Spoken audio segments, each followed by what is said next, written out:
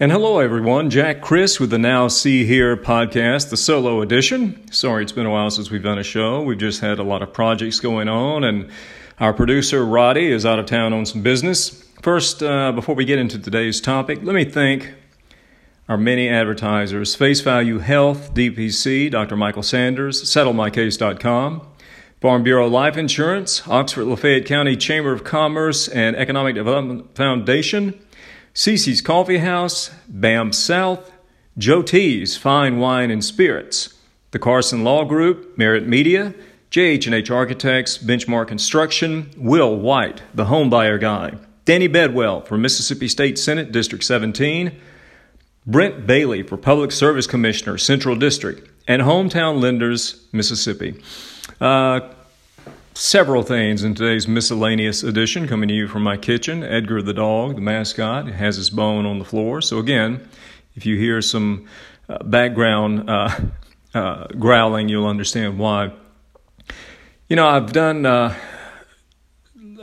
did a small segment early on in Now See Here about how the English language has changed. And do this experiment for me. Go back on YouTube, because it's so easy and accessible to do this now. Go back and listen to people 20, 30, especially 40 years ago. Let's say the 70s, okay? Go back and listen to John Chancellor, Walter Cronkite, some of the broadcasts, even local broadcasts. Listen to how people spoke. And then listen to how people speak today. People in the 60s, 70s, early 80s even, spoke more carefully, more methodically. Even the cadence of their voice was different. Now, everything is so sped up. Slang has so taken over our language. I don't know if it's because of the dominance of rock music or rap music or what cultural influences have led to this. But I have noticed that while we can understand people on commercials and in media and on television, they speak very erratically. They make up words like feels and harms, words that never existed in the English language now have come into being and are being accepted, and I still think it's incorrect. David Muir on ABC News, good broadcaster, but for example, he talks so fast. He is a rapid-fire broadcaster. I can't imagine a Walter Cronkite or John Chancellor trying to deliver the news that way, and I wouldn't want to. I can barely keep up with the man. I think I listen fairly well. And even things that these announcers and media people come up with. For example, the other night, Muir himself said that a certain story, he was reporting on something, and something within the story to him sounded off a red flag. Is that correct? I guess technically it is, but didn't he mean set off a red flag? Sounding indicates a noise, like something someone said sounded an alarm. But do you sound off a red flag? All right, maybe I'm being picky. You know, hey, kid, get out of my yard. But the kicker was the other evening when I had CNN on for whatever reason. And the young lady, commentator, announcer, host, was showing a ballot from a state. And as she reached for the ballot and pointed to it, she said, "And these ones here, and these ones there." And I almost fell out of my chair. Listen to that again. She said, "These ones there, and these ones here." This was on CNN, supposedly a beacon of broadcast news. Language has changed. It affects my speech sometimes. I know that, but I'm trying to speak the King's language in English and do so in a way that is understandable. Okay, that's one thing. Second part of this Odds and Sods Now See Here podcast is, hey, patrons, shoppers, leave them clerks alone. I'm ashamed to admit this, but in the late 80s on WJNT, when I had my show, I used to have a monthly segment, and I called it Morons in Retail. And I invited callers to phone in with horror stories from retail or people they had run into while trying to shop, and the terrible mistakes in service they encountered. I feel bad about that because I think the situation has become reversed. I have family members in retail. I've been in retail. And I think now our culture, again, has gotten such that if someone is passive, in a passive position, say someone behind the counter at a McDonald's or a coffee shop or in a retail store, if they're in that passive position, meaning that they are on the clock, they cannot retaliate or say anything in response to you, many of us out there are more apt to take out our frustrations on these people because we know we can do it. We also know, and some of us know, the more mean ones among us, or more devious among us, know that if that clerk or retail assistant or barista dare talk back, they could lose their job. I'm hearing this more and more from people who say, I'm beginning to not like my job, because I carry on conversations with people at grocery stores and coffee shops, and I'll ask why. They say, for every 2 or 3 nice customers we have, and we appreciate them so much, we get the person who just seems hell-bent and determined to take out their bad day on us for no reason whatsoever, and probably only because, as I mentioned, that person is passive. Folks, don't be rude to people behind the counter. These are hard economic times, even though we're being told otherwise. Too many of us are struggling. Many of us are having to take second jobs or even new jobs, and they're retail. They're lower-paying jobs that require a lot of hard work and a lot of patience.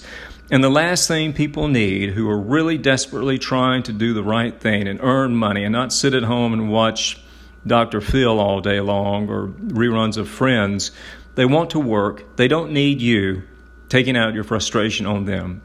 If you can tip them, tip them. If you can tell them, have a nice day, do so. Smile at them. If the service is not bad, you're well within your rights to say, I believe I was not given proper service, but don't act like a jackass. And too many people I'm hearing are today. So my sermon, I suppose, is please be nicer to people. You don't know how they have come to be where they are or what they're going through in their lives. I even, for the people who are rude to me, unless they're just overtly, terribly rude, if they seem a little distant, I will go out of my way to make a joke or try to make them smile or say something that I think is funny to kind of lighten the mood. And I probably have helped them in some way in their day or for their day, and I hope you do the same thing. It's just not right to take out your frustrations or your bad day on a clerk or a barista or a salesperson because they cannot retaliate. They're trying to earn a living and do the same thing. By the same token, I want to talk about how we treat ladies and women in the world today. It's interesting. I read a Facebook post this morning from a woman, professional woman, who said she's tired of getting messages on Facebook from men that are, shall we say, less than polite. In other words, she's being hit upon on Facebook. And sometimes these men who do these kind of things, I've heard from other women as well, are very graphic. Let's be gentlemen. You wouldn't say something graphic, or maybe you would, to a woman to her face. I would hope not. She would probably slap you and be well within her rights to do so.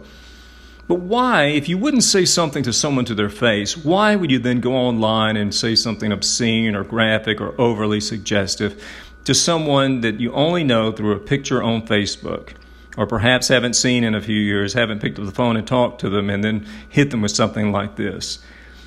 You would think in 2019, with all the movements going on, that men would know how to behave.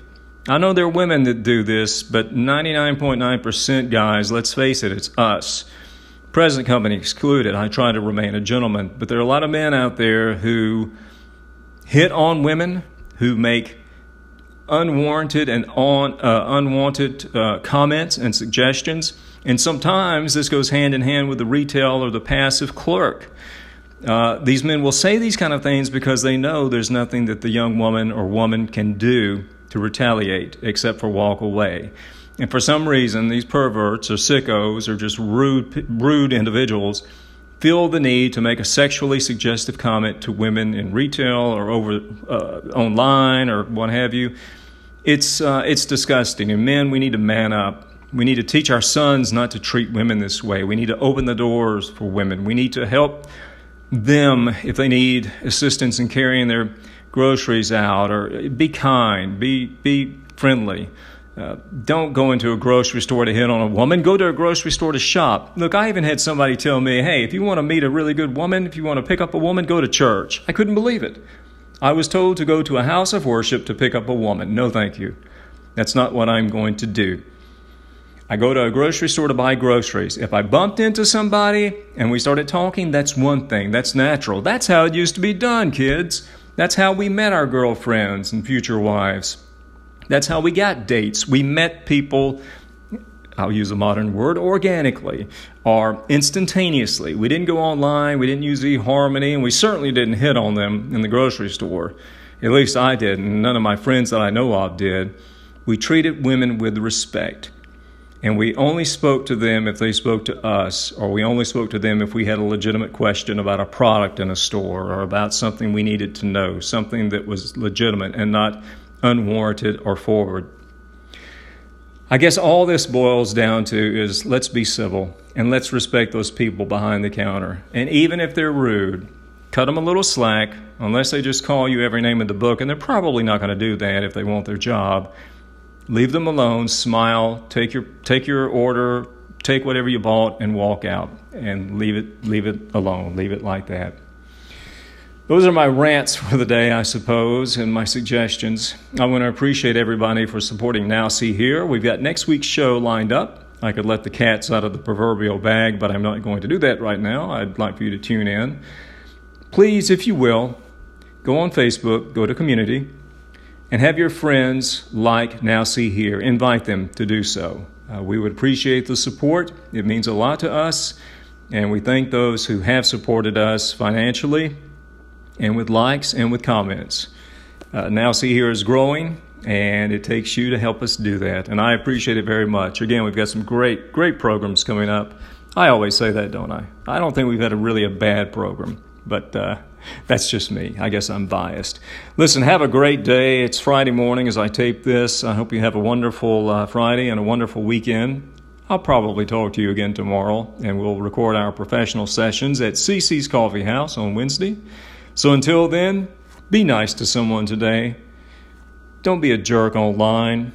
Be friendly. Give a smile to someone. And I think you'll feel better for it. Certainly the other person will feel better for it. I'm Jack Christ. This is Now See Here. It's anchor.fm/Now See Here, HEAR, or on Facebook, Now See Here. We're also on all your favorite social platforms, the one you're listening to us on now. And as I found out yesterday, even on iHeartRadio. Please listen to us and spread the word. Thanks, friends. Take care, and I'll talk to you soon.